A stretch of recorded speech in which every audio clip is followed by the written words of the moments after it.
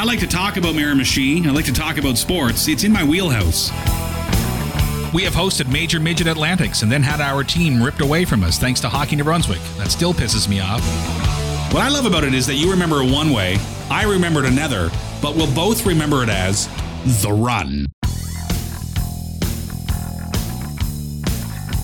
Welcome to episode number 10 of The Run. Yes, indeed, folks, we made it all the way to episode number 10. Gerry Green is back. Welcome, Gerry. My pleasure, Paddy. How many 10? Is that, was that over a 4-month period, 3-month period? That's an interesting question. We started this about 3 months ago. Yeah, I think so too. Yeah, you're right. Yeah. All right, here we are on episode number 10. A quick recap of episode number 9. That one really struck a nerve with folks that I wouldn't suspect would even be listening to this particular podcast.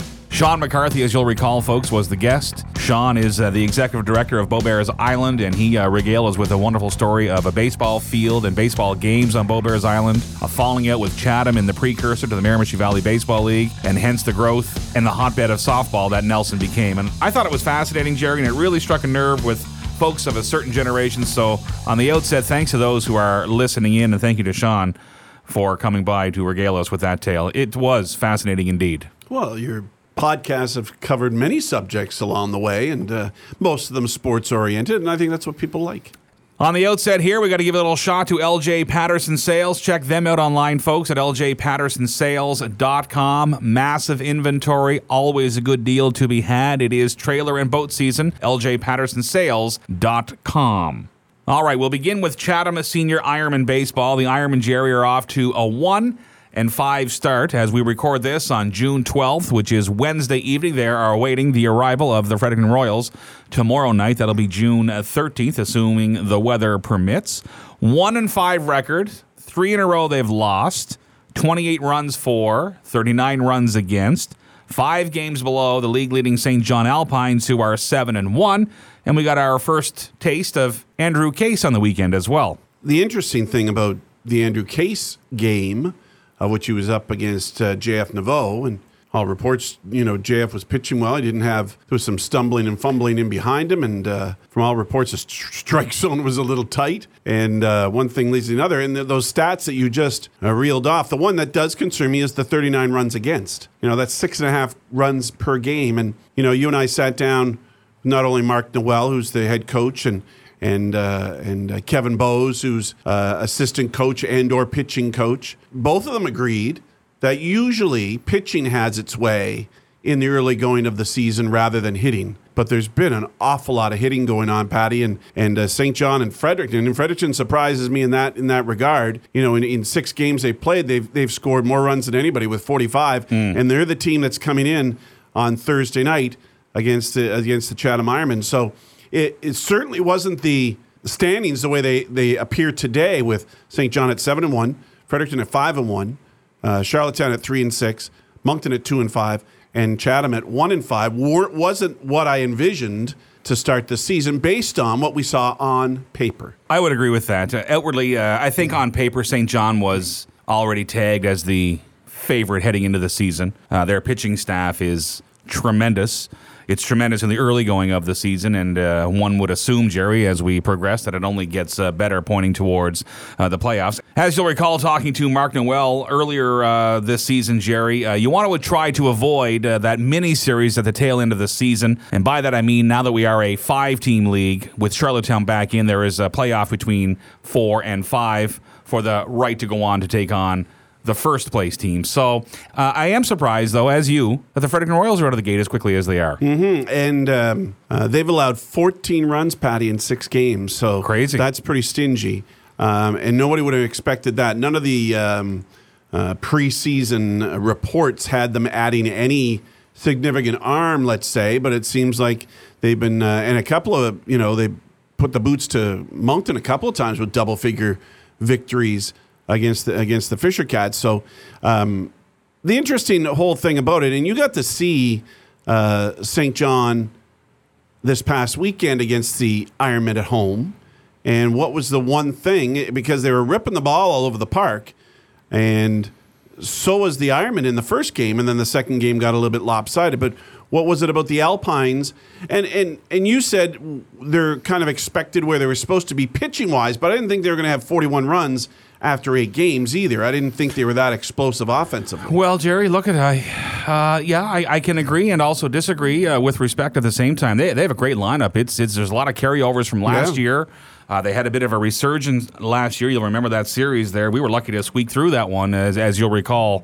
Last year, I thought that was a tremendous series. You remember that one well? Mm-hmm, very much. Back to Nouveau in that game against Case versus St. John. Final score, Gerry, I believe, was 10-7. Mm-hmm. Only one earned run for JF. And I think he left the game. It was 6-6 after 2, if you can imagine that. Yeah. And outwardly, there was, I think, 4 runs in the first for St. John. You think, oh, my God, here we go. 4 runs St. John just put up. They have Case on the mound, but for all intents and purposes, Case got hammered around a bit too. It was your typical Saturday doubleheader at the first of the year, if you'll allow that. The line on Nouveau: 2.2 innings pitched, 5 hits, 3 Ks, 4 walks, 1 earned run, 9 runs scored. ERA coming out of that game of 2.63. Mike McKay came on, Gerry. He looked tremendous. Zach Newman was in the game earlier this season as well. He looks good. He's going to flip-flop between the junior and senior Ironman. The second game, Courtney started. And remember last year, Courtney kind of had a slow start and then was a horse with the absolute utmost of respect in the playoffs for Courtney. If Courtney's not firing the way he was in August, September of last year, it's a different outcome for the Ironman. He was just on fire, as you'll recall. No, he was a tremendous asset during the playoffs. And even from that game with JF versus Case, Case allowed 6 base on balls, Paddy, and looking at his numbers this season, going into that game, he'd only allowed 2, so now he has 8 on the year. So as it was reported to me by you and other people, the strike zone was very tight for both pitchers, and thus resulted in lots of base runners and a hit here or there, and all of a sudden you get a 10-7 ball game. But certainly if you were to write down, if I was to ask you to predict a score in that game between those two teams with those two pitchers, you certainly wouldn't have said 10-7. Absolutely not. And I would make the case that if the game were happening in the tail end of August, first week of September, it is not a 10-7 game as we make our way through the season. Of note, folks, Andrew Case, 23 innings pitched thus far, 36 Ks. He's off to a perfect 4-0 start, a 2.43 ERA. And I suspect that you will see Andrew Case in an Ironman jersey in August at the Nationals at Ironman Field. Well, here's the 1-2 punch, Paddy. Then you got Gailey, who's pitched 17 innings, has 28 Ks. Yep. Those are the 2 leaders in that category in the New Brunswick Senior Baseball League, and they play on the same team. Jack Raff got his first taste of the mound in Moncton on Sunday evening past, and the Ironman came up short against the hometown Moncton Fisher Cats. I did travel down to see that game, and I tell you what, here's one thing I noticed about I want to know. Kiwanis Park. Yes. And this is nothing to do with the actual on-field action. But they sell a pile of merchandise. Every second person walking by you has a Fisher Cats hoodie, T-shirt, or a cap. It is unbelievable. Mm-hmm. Now, having said that, you'll notice on the Ironman Facebook page, and you can check that out, folks, they are in heavy-duty sales of merchandise mode as well. So we would encourage you to support your Chatham Senior Ironman and check out their merchandise offerings. But again, it's funny the things you notice sitting there on a Sunday evening. There was just Greg Morris and I and Emerson Savage, who is a former Ironman. Remember, he had that no-hitter against St. John a few years ago, 2015 or 14, one of the two. And then Dylan O'Reilly stopped by as well. But again, as you're sitting there and you're having a little hum and a haw with the boys, I just noticed all this Fisher Cats merchandise. So you know what? Things must be good off the field for the Moncton Fisher Cats. All things fair and equal. What kind of crowd was there? Well, I would say, Gerry, there would be to the eye. Kiwanis is a big park. I'm going to say north of 400 and sub 600, so somewhere in that window. Mm-hmm. Little footnote, too, made my way down to the canteen. That's a footnote? I had a hot dog. That's not a footnote. I had a hot dog on the brain, and then I run into, remember Mark Steimus and his wife, Shelley. They're heavily involved in Moncton minor baseball. Shelley was actually working the canteen at Kiwanis. 2 hot dogs, a load of French fries, and a soft drink. They call it the hot dog combo. $5.75. How you doing? You're lying. 2 hot dogs, load of fries, and you can go regular cut or curly. A can of pop. $5.75. That's lovely. Unbelievable. Not like the Avenir Center. No. And then Bearcat and I slid down to Wendy's on Mountain Road for a You had Baconator. a feed after the game, too? Yeah, it was an aggressive Sunday evening, Gerry. Yes, it was. All things considered. All right, looking ahead to the schedule, the Chatham Senior Ironmen are hosting the Fredericton Royals tomorrow evening. That is June 13th as we record episode number 10 of the run. It is your first chance, fans, to see the Fredericton Royals. Past that, and we're going to go a little deeper here, Gerry, than we normally would. I have a busy week next week with JMH graduation season. I have a graduate in the household this week, so we'll look ahead to the next couple of games. Chatham is on the road next Saturday. That'll be the 22nd on your calendar in St. John for a doubleheader. They are not back home until the following Saturday, the 29th, when Charlottetown is in town. That'll be a Saturday evening doubleheader getting underway at 6 p.m., and it'll be our first chance to see the Charlottetown Islanders, who, of course, are back in the league this year. Past that, July 1st, they're back in St. John for another doubleheader, and then July 4th, which is a Thursday, the Moncton Fisher Cats are in town. If we can go back to the home opener for the Chatham Senior Ironmen, we should give a little plug here to the Anglophone School District North crew that was over in France on that 75th D-Day commemoration trip, and the students from James M. Hill who were down the first baseline with a wonderful presentation of the projects the kids had done in preparation for the home opener, and the players on field representing that 42 team that won the Armed Forces Championship. It was a wonderful evening of historic value, and I just thought it was a fantastic way to kick off what should be a wonderful season at Ironman Field. The Royals in on Thursday night, and the only loss they have, Paddy, this year is to St. John. It was a 4-2 loss, but of the other 5 wins they have, they've been lopsided. Beat the Fisher Cats 11-4, beat them 12-4, and 7-1. So they beat the Fisher Cats 3 times and scored 23-30 runs. And then they beat Charlottetown 2-0 and beat Charlottetown 11-1. And really, here's an interesting, of course, Dave Barr still in the lineup, but Corey Wood's off to a great start with 5 home runs and 17 RBI to lead Fredericton at the plate.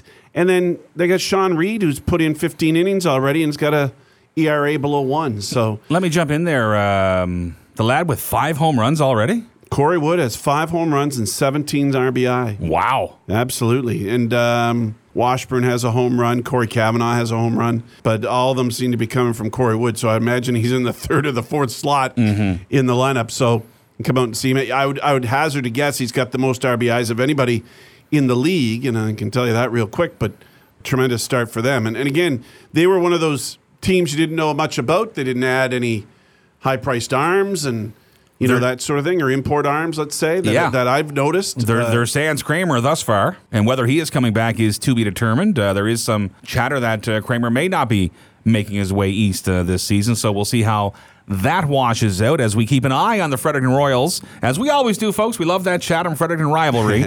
Of course, they will be attending the upcoming Nationals in the month of August at Ironman Field and Waldo Henderson Memorial Field in Chatham Head. They will be representing the province of New Brunswick. Though we are the reigning champions, the Chatham Senior Ironmen still go into the tournament as host. The Fredericton Royals will be representing the province of New Brunswick. Go ahead. So Corey Wood by a mile leads the league in RBIs with 17. The next closest 6, Dave Crosman of the same team, has 6. So he's got 17. That's a tremendous start. And 5 home runs is by far best in the league as well. So off to a great.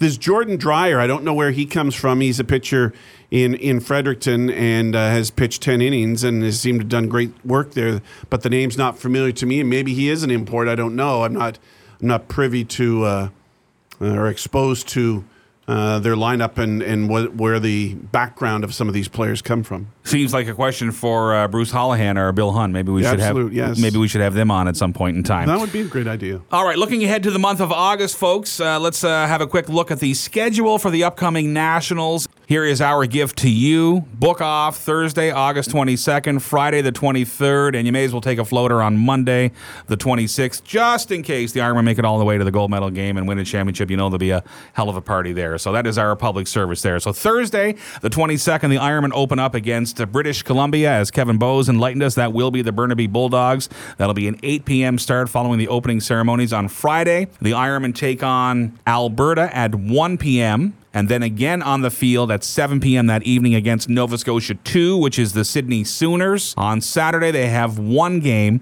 and that will be against Newfoundland and Labrador at high noon on Saturday. So 1 on Thursday, 2 on Friday, and 1 on Saturday. All Ironman games, of course, will be at Ironman Field. Saturday evening, there's the qualifying round, of course, and then Sunday we get into crossovers, semifinals, call it what you want, and then the bronze and gold medal games. So again, folks, please book off August 22nd. Be there Friday the 23rd, Saturday and Sunday if you don't already have it off, the 24th and 5th, and take a floater on Monday the 26th.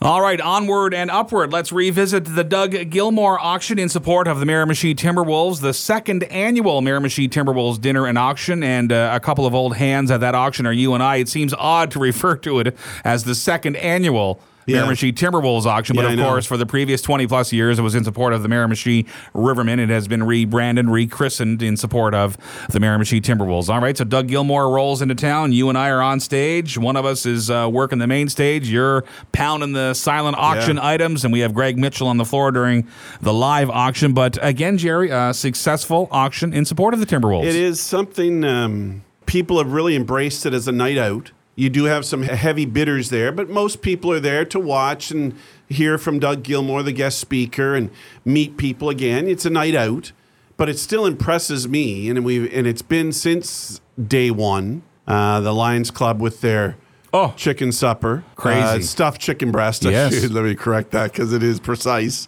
And how they are able to feed, and I would have to guesstimate, there must have been 500 people there. Oh, there was north of 500. And everybody got their meal hot. Well, everything was hot and good and fresh and delicious, and I just don't know how to do it. And they've done it since the get-go. Yeah. Up at the Lions Center. Yeah. But now they take it on the road to the Civic Center. It's very impressive. And with all due respect, and I totally agree with you 110%, and with all due respect, and we know these guys and gals very well, the average age of the Newcastle Lions Club is not young. No. So they are doing massive things. And as that way, folks, if you can picture the Miramichi Civic Center in your mind's eye, from the Zamboni entrance is where they kind of set things up. And then they move towards the canteen. And as Gerry said, they're blanketing with that stuffed chicken breast dinner, and as the far end towards the canteen is getting his or her meal, they're coming back to the end that was already served with that strawberry shortcake. It's just military precision. It's served hot. Yeah. It's served fast with a smile. I went back, Gerry. I think you were pounding out some silent auction items mid-evening. I went back just to say, hey, thanks to the guys, and they were gone. Just like that. Mm-hmm. And they take all their dirty dishes, knives and forks, and then back up to the Lions Center they go. And one would assume they come back in on Sunday and wash all that stuff up. But I totally agree. Just a fantastic crew of people. And it's a great night. Look at it. Call it what it is. It's a great night for the Miramichi Timberwolves. It's a great night for the Newcastle Lions Club. Two organizations that we both support are making some good funds. And I would make the case, too, as you referenced the crowd and the people and the night out aspect of it. There are people there, and I judge not. It is what it is. There are people there who you never see at a Timberwolves game, a Chatham Head Tigers, a Newcastle Cardinals, or a Chatham Senior Ironman game. Yeah. If they'd come to a game, hey, it'd be great. But if their annual contribution is this dinner and auction, that's fantastic in and of itself, too. And I agree with you. It's not all the regular faces you see there. There are couples. There are tables of ladies making it a night out. There are tables of guys making it a night out. It's a wonderful event. Yeah, and the business community gets behind it big time. The number of businesses have their own tables, and Doug got up and did a great job. And as you see with most of the speakers that come in, the ex-hockey players have come in. Never had anybody a hockey player, right? It's always been hockey players. Yeah, it always has been. Yeah. They give you their background, their life, their family, their parents, and all that stuff, and then they go down some more roads, and then they open it up for questions, talk about highlights in their career. And it was funny how he opened up near the end and talked about some of the bad habits of some other players. And I think of Lyle Odola, and he kind of threw Lyle, I don't know, literally under the bus or not. Lyle must know whether or not. Yeah. Anyways, I found that's the kind of stuff that makes you become more attached to that particular speaker because he's opening up and he's not just, giving you the facts. He's giving you some background on some events that he's seen throughout his career. Look, I had the chance to introduce him further to what you're saying. Ladies and gentlemen, here's Doug Gilmore. We shake hands. He doesn't have a note in front of him. No. And outwardly, and you and I have been around enough microphones and enough stages over the years, you kind of go, holy shit. He doesn't have a note in front of him. I'm trying to get a hold of you and make eyes with you because I'm thinking, this ship's going to list early and you're going to be working the floor with some questions. But man, oh man, these pros, they just got it. He just went for it. You blew his mind, if you'll recall, with that 89 question. Terry Chris putting Lanny McDonald back in. You can almost see him going, who the hell is this guy in the back? Game 6, you remember. Most of us only remember that in 89, the Flames won the Stanley Cup. You got it honed in on Game 6, for the love of God. Unreal. And that was the intriguing part because Lanny McDonald claimed, he scored his first goal at the Forum in Montreal, and he scored his last goal at the Forum in Montreal. Was great. Another significant part of that. And again, it was the only time the Canadians ever lost the cup on home ice, too. As I have done many times before, I bow to that mind of yours and its ability to retain NHL and hockey in general facts. Yeah. Miramichi Timberwolves, of course, selected 2 territorial picks in advance of the annual Maritime Hockey League draft, which is this weekend up in Edmundston. Again, we're recording on Tuesday, the 12th.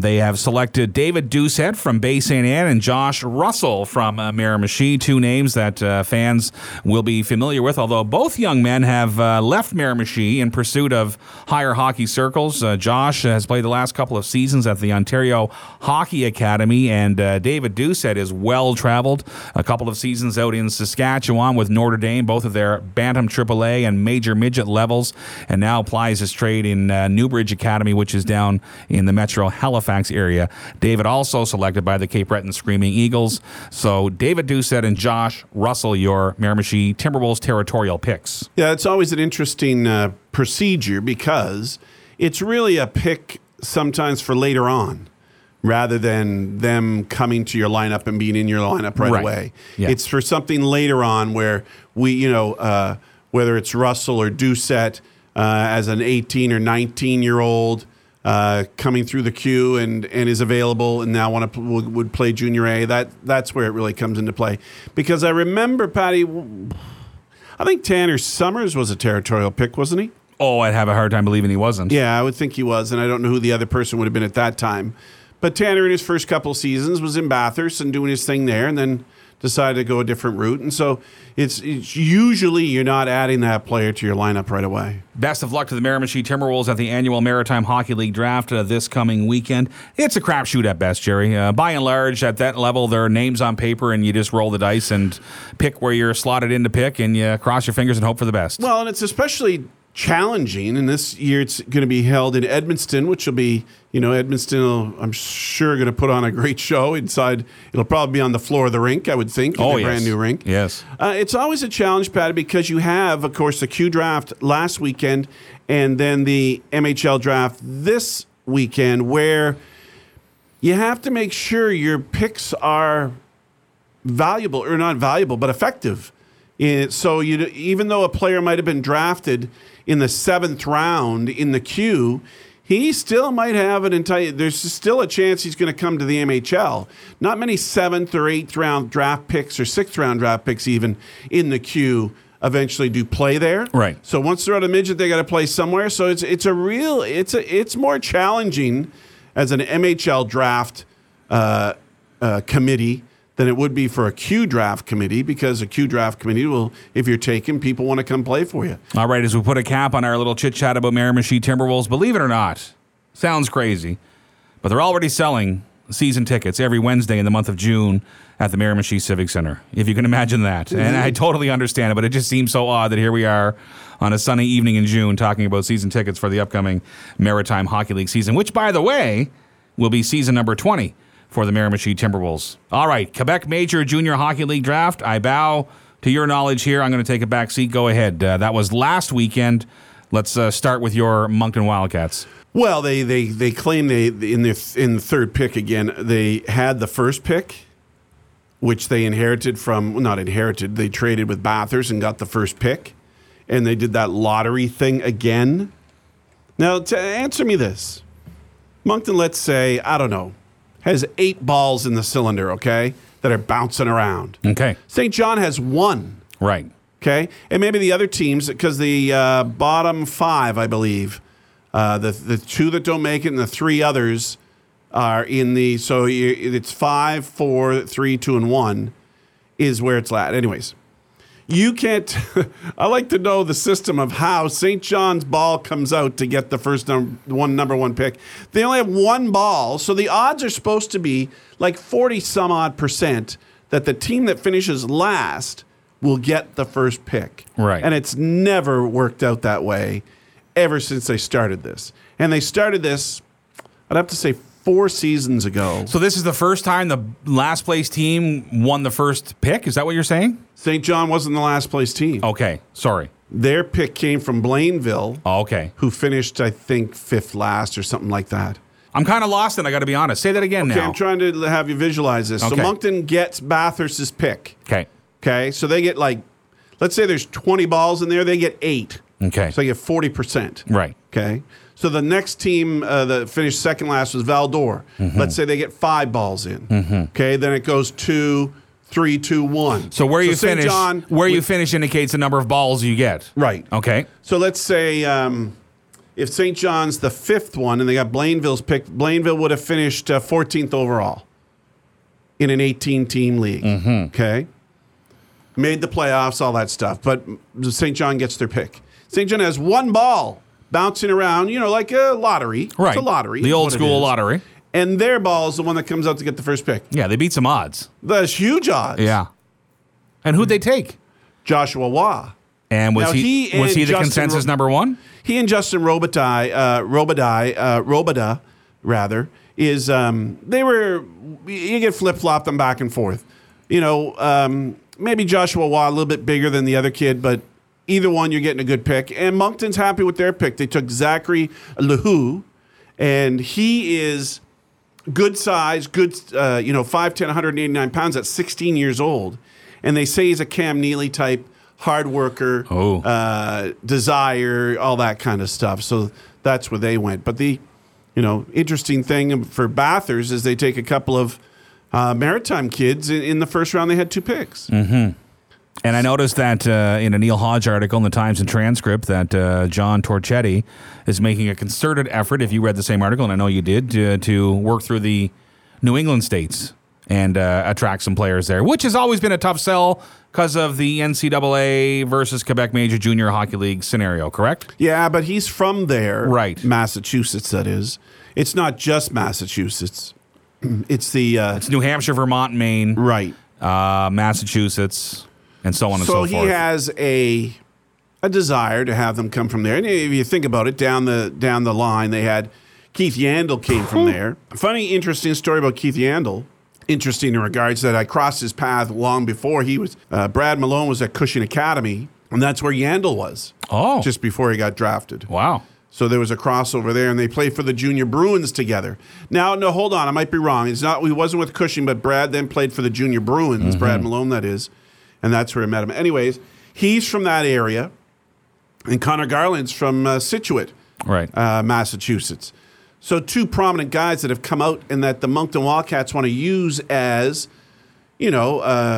chips in regards to telling those kids that want to come play for you, look, these 2 kids came from this area to our program, and look where they are now. Yeah, I understand that. Here's my feeling on that. May I have the floor for a moment? Sure. To me, if you are a bona fide pro prospect, and look at outside of injury, if you are a bona fide pro prospect, your easiest route there is through the major junior levels. However, we have seen record of guys who were promised the world and told they were going to be superstars who all of a sudden end up in the Maritime Hockey League or in points beyond. Yes. And they've given up the opportunity to go to an NCAA school. So it's a fine line. I judge not. Again, like Yandel was going to the NHL. Absolutely. For him to go spend a couple of years at university, look at it again, I don't want to belittle education. I'm all for education, but he was going for the big bucks, and he's still in the NHL, and obviously no regrets.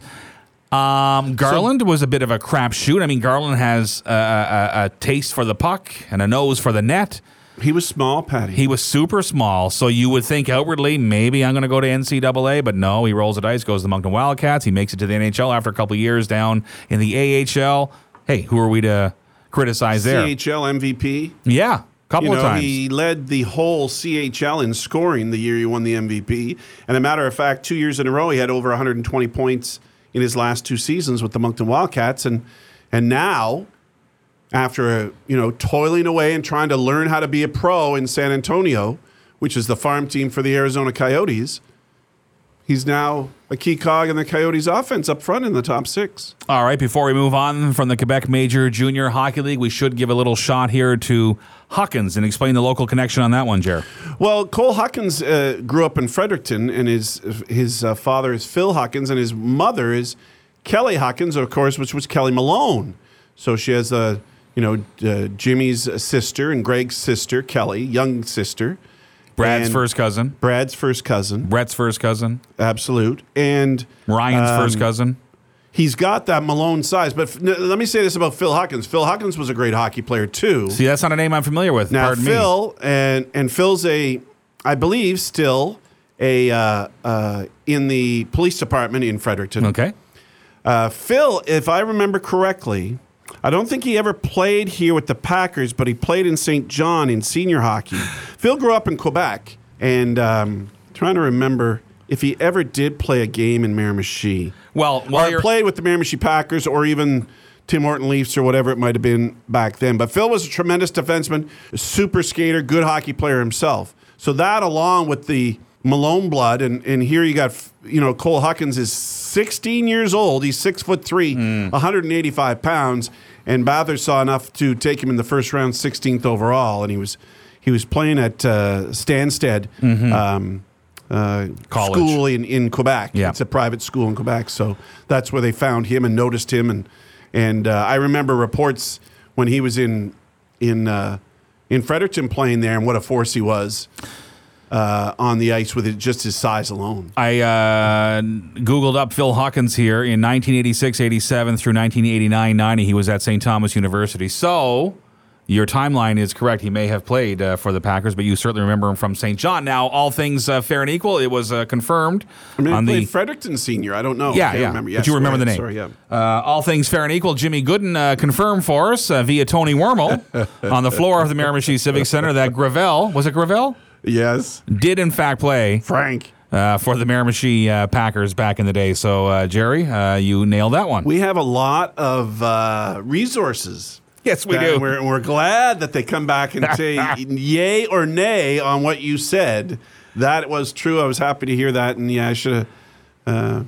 Tony would have known that. Tony would have played around that time. And yes, so we were correct. All right, and before we move on, let's put a quick cap on the Memorial Cup. I think the last time you and I spoke, we were setting the table for that Sunday evening game and maybe didn't give it its due attention when we had Sean McCarthy in because Sean was going wild with us on historical-based facts of Beaubears Island. So, well, huge event for the Maritimes and Halifax. It was unfortunate. I think the whole week the weather was not good. It was either wet or cold or windy or something like that. The weather really didn't cooperate with what they had planned for the outside, which was a lot of fanfare and activities for fans on the streets of Halifax. I know they had a lot of musical input throughout the week on the streets. But then you come down, you've got 2 Quebec Major Junior Hockey League teams facing off for the championship, which I don't think anybody would have predicted to start the tournament. And then I just thought as it went along, Paddy, this Rwanda team, there has to be some sort of conditioning edge they must have had because every game in the third period they outworked and outscored the opposition and thus win the Memorial Cup. And here Halifax now hosted, great team, good young team that they're going to lose a few pieces of that look good again for next year, but they went through the whole process and Rwanda stood in their way for not only a President's Cup, for also a Memorial Cup as well as another Q team. We talked about this. 5 of the last 9 winners of the Memorial Cup have been Q-based teams, and of course now back-to-back with Bathurst and Rwanda, which they say are the 2 smallest communities to have a CHL team. Yeah, imagine. Unbelievable. 5 of the last 9. 5 of the last 9. Wow. All right. So what are you saying there? Is all of a sudden the Quebec Major Junior Hockey League the go-to league? And by that, I mean, on the opposite end of the spectrum, I believe, Gerry, and you have it right there in front of you, hopefully, the Western Hockey League's kind of off the grid on the Memorial Cup all of a sudden. Yeah, they have been. But you know where the population lies is in Ontario. And, of course, when you talk about the Western Hockey League, you're now with a team in Manitoba, all the way from Manitoba to BC, which is a lot of territory, a lot of people. I just have a sense when you go to these national events, they think of Quebec as the little brother. And, you know, yeah, okay, you guys are here, but we're the big boys, and we come from, you know, the big area. And so... Hasn't one of the big knocks on the Quebec Major Junior Hockey League always been the number of teams, and it's an easier championship to win? There's only 18 teams in the Quebec Major Junior Hockey League comparatively to the Ontario Hockey League and the Western Hockey League? No, I don't think any more teams make the playoffs in either of those leagues. Yes, it's harder to get there. You have to fight. Yes, there's only 2 teams that don't make it. Right, only 2 teams don't, where teams with better than 500 records are getting ousted in the other leagues because it's tight. Yes. That is a possibility, but there was some awful bad teams in the other leagues, and it doesn't really matter. It's 16 teams, the best 16, whether or not you have a bigger base of teams that or communities that want to have teams or you don't. It really doesn't matter. Still the same amount of players, same amount of teams, but it always was a sense that they felt the OHL and WHL feel like, well, get out of our way, the Q. We're going to have a tournament here and, you know, just lose and fall by the wayside. It hasn't been that way anymore. And it has, because of the mentality, sometimes, especially the Western Hockey League, they're more of a, you know, big wingers up and down the wing and, you know, goaltending and big defensemen, where the Q is adapted with the NHL in regards to, you know, any size player can play any position. Right. It doesn't matter anymore. And the NHL's going to have... And I speak of Jordan Spence in regards to a fellow that's new to the Quebec Major Junior Hockey League, was the CHL Rookie of the Year. And Jordan Spence is no more, as a defenseman, is no more than 5'10", 175 pounds. The guy that I admire through the Memorial Cup, and when they start flashing his year that was, is Noah Dobson. And the amount of hockey that young man has played is just ridiculous. 2 Memorial Cups inside the same calendar year. Come on his way to the Islanders, like unbelievable. No, a tremendous kid and a good representative of Atlantic Canada. And yes, that'll be his last game played in Major Junior. All right, East Coast Hockey League, real quickly, just as we talk about champions. East Coast Hockey League, yes, okay. Just as we talk about championships, the Newfoundland Growlers are the first Atlantic-based team to win the Kelly Cup, emblematic of East Coast. Canadian team. Canadian team. What did I say? Atlantic-based. Sorry, the first Canadian team to win the Kelly Cup, which is emblematic of the East Coast Hockey League championship. And I went down the rabbit hole of Atlantic Canadian championships. Do you dare to venture a guess as to how many have been won, including the Kelly Cup? Well, Moncton Halifax won AHL championships? Yeah. Okay. Anything else? Well, St. John Flames. Oh, sorry, yes, right. But I don't think Fredericton ever did they? No. Are you ready for this? Yep. 71-72, Nova Scotia Voyagers. 75-76, Nova Scotia Voyagers. 76-77, Nova Scotia Voyagers. 81-82, the one you just referenced. The New Brunswick Hawks before they became the Moncton Hawks. Right. A couple of great local connections there. Lowell Loveday and Billy Riley were both members of that team. So 92-93, the Cape Breton Oilers won. Oh, I forgot about that, yes. And 2000. Were you there for that? No, I was not. Okay.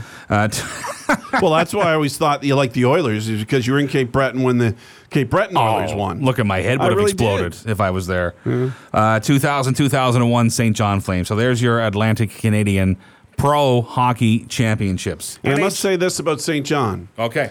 Because the experiment with Major Junior in St. John didn't go well. And it had something to do with the ownership as well and the dispute between the owners and... St. John's. St. John's. What did I say? St. John. Okay, St. John's.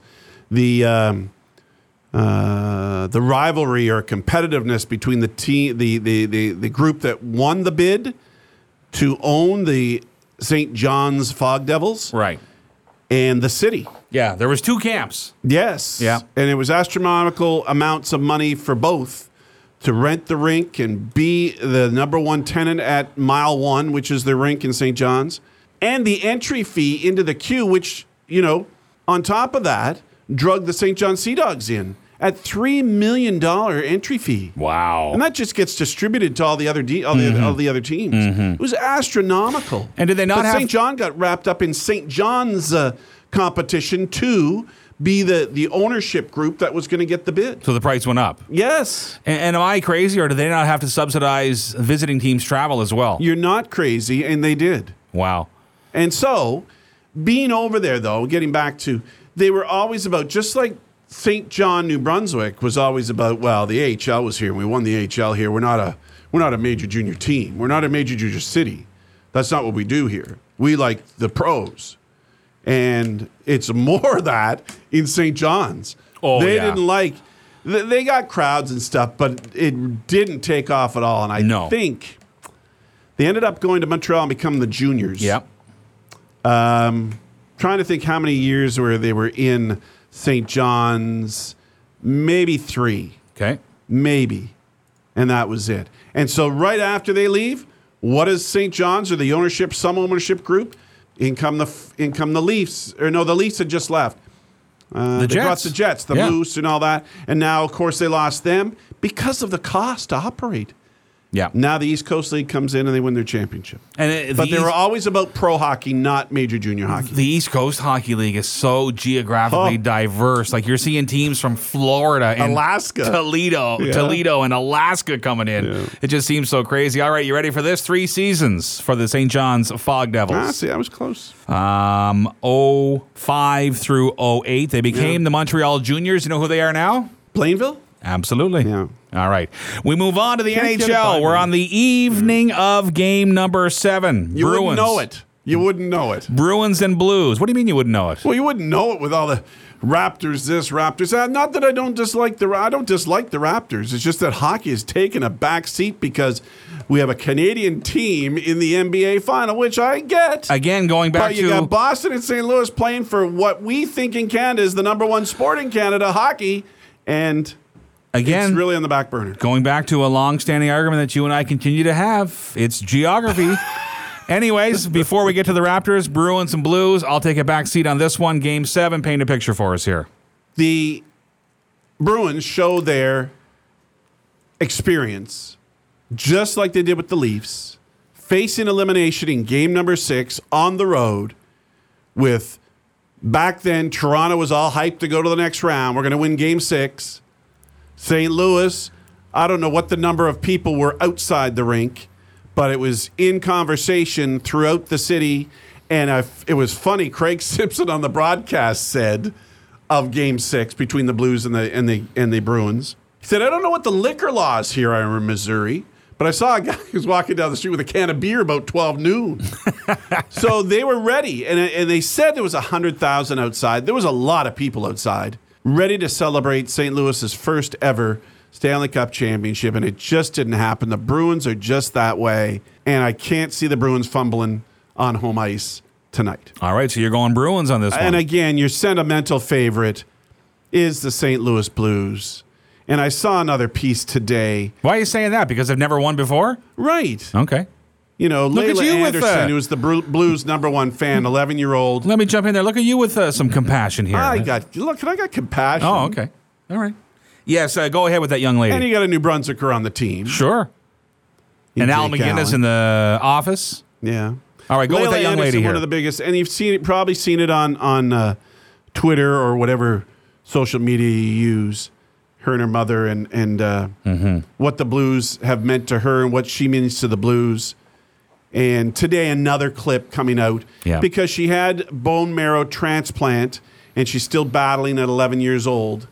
And the doctor gave her clearance, and the Blues invited her to go to Boston. And how heart-tugging that has been at the Strings, that it's, you know, there's a part of me that, even though I love the Bruins, if they lose to St. Louis and this young lady, it's not going to be terrible. Yes, it's not going to be terrible for me. Be terrible for some other Bruin fans, but I just don't see the Bruins fumbling on home ice. Not if Tuukka Rask plays like he does and can.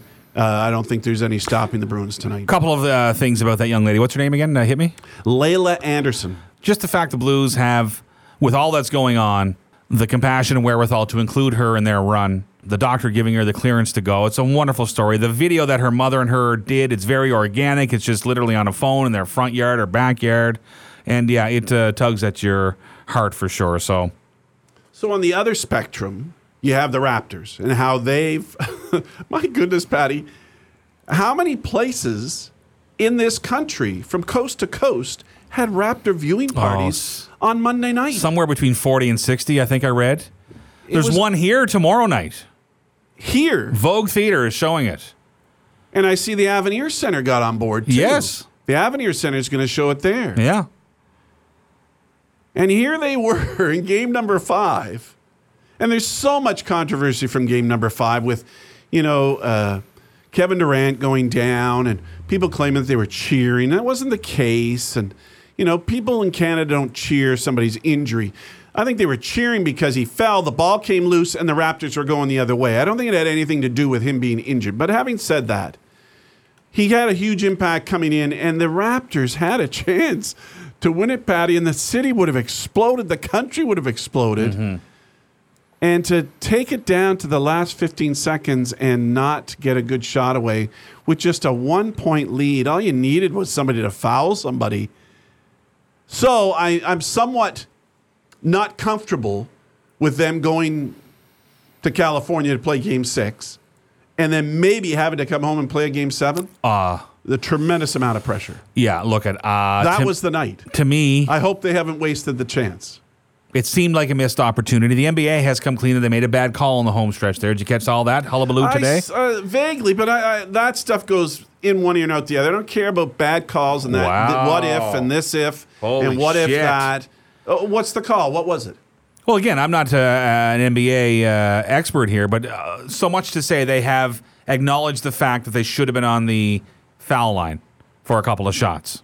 Anyways, my point being here, it has to happen tomorrow night, Thursday night, because going back to Toronto for Game 7 would scare the hell out of you, I would think. It would absolutely scare the hell out of you. But the Raptors have surprised us many times. It would have been great if they could have done it on home soil.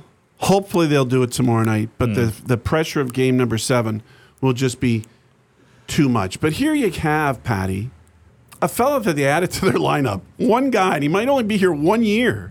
Kawhi. And he is the difference. Yeah.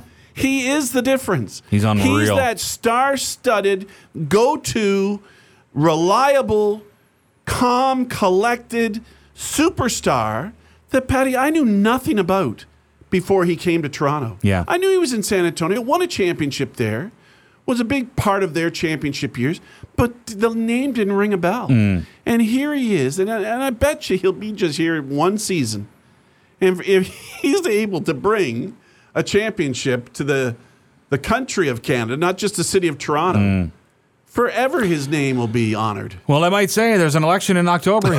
He could run for prime minister if he delivers the goods. Holy smokes. But look, it's fascinating.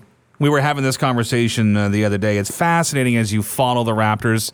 And on a more grassroots level, what this whole Raptors mania has done for basketball in Canada. They're already, Gerry, and the series isn't over yet. Win or lose, it's not over yet. They're already bursting at the seams with an uptick in registrations for summer camps, subsequently fall camps. Schools are seeing more kids going, hey, I'll see you in the fall. I'm going to try out for your basketball team.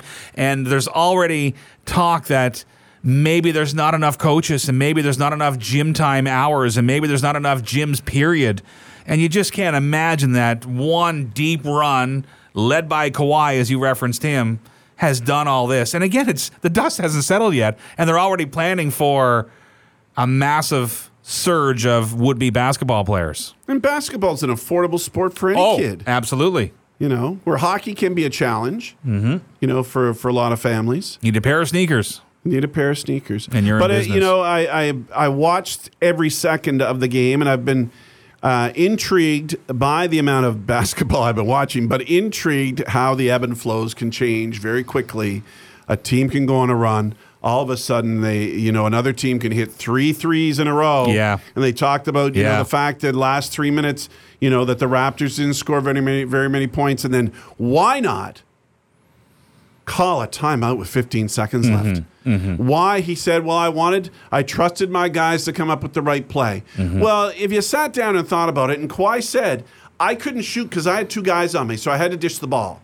But that's the guy you want to have the ball. So why not sit down and let's have a timeout? I think they had a timeout. I'm not sure. I think they did. You usually have a timeout near the end of the game. Sit down and say, let's orchestrate something here to get the ball to Kawhi. What it ends up, and here Lowry's over in the corner trying to hit a 3-point shot. You don't even need a 3-point shot. So I was a little frustrated by that. I can tell. I'm frustrated with the ebb and flows of the game, which is not like hockey. Hockey, if one team's playing well, it usually smothers another team or dominates another team. Here, it can, just like a flick of a switch, you can go from 10 up to being down 3. Jesus, Murphy, 2 days after the fact, you're this animated and this fired up. What kind of shape were you in on the night of the game down there on Snowball Street? There was some swearing going on. Because sometimes I get frustrated when you make a great play at one end to stop a team from scoring and then go down and have a useless play that you don't even get a shot off. And this was one of the things one of the commentators was saying. I thought it was a great point. Once the Raptors were up 7 points, Paddy, with 3 minutes left. Yep. Okay? When you slow down the pace of your play, and because you're thinking of the clock, okay, and then moving the ball around, all of a sudden, that shot clock becomes a player, because then all of a sudden you see the shot clock kicking down and you've got to rush a shot off. Right. And he made a great point, because that's what the Raptors did. They slowed it down a little bit, wanting to eat the clock. But at the same time, that shot clock's another guy on the court that's making you force up a shot when maybe you don't want to. So, bottom line here, tomorrow night, Golden State home game, it's got to happen. I think the Raptors will win in Golden State tomorrow night. I hope they do, because I feel like you're going to flatline if they don't here. You're worked up. There was also a time there, Paddy, where... Charge the paddles. When Durant was in, and he had 11 points in, I think, 12 minutes. Yeah. But when he went down, you could see the Raptors were distracted. All of a sudden, then they were down 13. Did you see that? I noticed they that. They were distracted about, okay, he's out of the game. What do we do? It should be easy. And all of a sudden, bang, they were down 13. Yeah, the game plan goes out the window. I don't think that happens again. I don't buy for a fact either that fans were cheering Durant's injury. I don't think so either. I don't think so. Speaking of cheering real quickly, World Cup, the States run up the score. I think in my heart of hearts, and I'm probably going to get taken to task on this, I'm not a fan of the choreographed celebrations, but hey, these ladies have worked their entire life to get to the world's biggest soccer stage, that being the Women's World Cup, and they celebrate a goal. Personally, I don't have a problem with it. You? Thailand's first year in the World Cup. This is the Women's World Cup of soccer. I believe it's in France. First time, okay? Against the number 1 seed. First of all, that's a death match anyways. But after, let's say, the one girl counting how many goals she had on one hand. Look, again. I find that distasteful. I do too, but again, I'm okay with the celebration. I'm okay with an acknowledgement that I score. Again, that stuff there where she's flashing the 4 or the 5, whatever it was, the choreographed dances, I have no time for. But no, again, it's not the score, Paddy. You're absolutely right. It's not about, Canada's, in hockey and other sports, women, men, whatever, run up the score. But as Canadians, we're very humble about it. Yes, we scored another one. It's 13-0. We're not doing a dance. And that's where I take offense of the way Americans handle it. We're not begrudging you scoring the goals. If Thailand's not good enough, put it in the back of the net. But you don't need to go on like, you won the championship goal, like sliding on the ground and it's a long road feet up.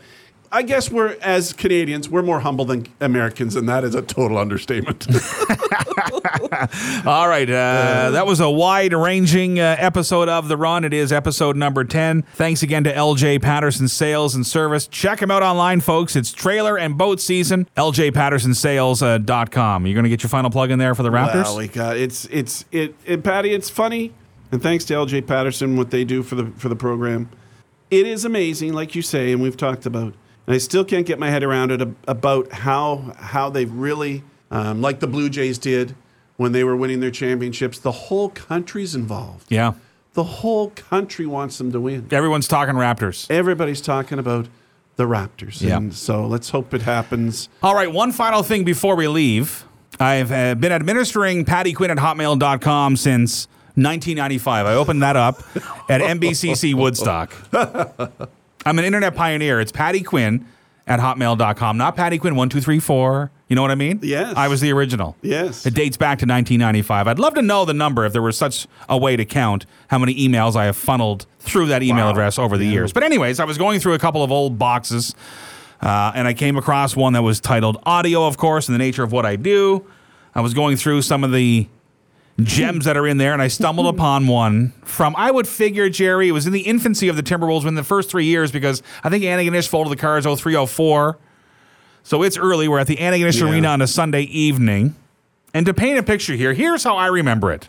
There are two ways we used to go to the Antigonish Bulldogs and play the team. There was that god-awful run of Friday night in Antigonish, Saturday in Truro, Sunday in Summerside. Remember that swing? Yes. And then the other time you went to Antigonish, it was a one-off on a Sunday night, and you went all the way from Miramichi to Antigonish. Is that your recollection, too? That's what I recall. We went down there for just the one game. All right, so we have a long drive. It would be what, Gerry, 5 hours? Oh, yeah, I would say for sure, wouldn't it? We miss a memo Right. from the league. There's blood on someone's hands here. We get to the arena, and the annual ice show is on. Yeah. And we are told at the door that there's a 2-hour delay in the game, and all hell breaks loose. You and I wandered down. Across the street, wasn't it? Yeah, we wandered across the street to Chugler's, I believe it was called, pub. Is that your recollection of all this? Yes, absolutely. All right. So we might have had a beer or two. Would that be fair? Yeah, we had to have something to eat. We must have had something to eat. I was thinking steak. We might have had a steak. But anyways, yeah, we had something to eat and had something to drink. I would figure my go-to would have been a hot turkey or a hot hamburger. When I'm in pub mode, I'm thinking hot turkey, hot hamburger. That would be, with a mashed potato and a vegetable medley. A vegetable medley, And a couple of beers. So fast forward, we finally get this game going. There's a guy who ended up being the assistant coach of the Miramichi Timberwolves, as fate and luck would have it. Yeah. Dave Marsden was his name. And Dave Marsden, with no disrespect, great guy. Stay-at-home defenseman, tough as nails. But he had a big head. And he and he liked to drop the gloves. He liked to drop the gloves. Right. So the Donnybrook breaks out. He had a big head. Yeah, he had a big head. Oh, God. So we're mid-flight. You're ready to do the play-by-play, and I just kind of nudge you and point to the penalty box, and you just see this massive, sweating, steaming head of Dave Marsden. We're laughing already. So you totally unravel, and subsequently I unravel, to the point where folks in a row or two away from us in the general vicinity of the broadcast booth, and remember, it was offset too. You were kind of kitty-cornered to the way you were watching the game at the Antigonish Arena, the old Antigonish Arena. I think we had a couple brown bottles in the booth. Oh, I would say the forecast was favorable for further beers in the broadcast booth. Yeah, but so we unravel the here. silliness of it all, yes. I found this 15-year-plus old piece of audio. Gotta be. In my Hotmail box, and here it is. So Dave Marsden, Antigonish Arena. You're going to hear some old-time names. Mike Sibley, Andre Gill, Lance Woodman gets a reference in here. So here it is here. We'll end with this. We call it the Marsden Edit. That's how I saved it on my Hotmail box for whatever reason. You ready?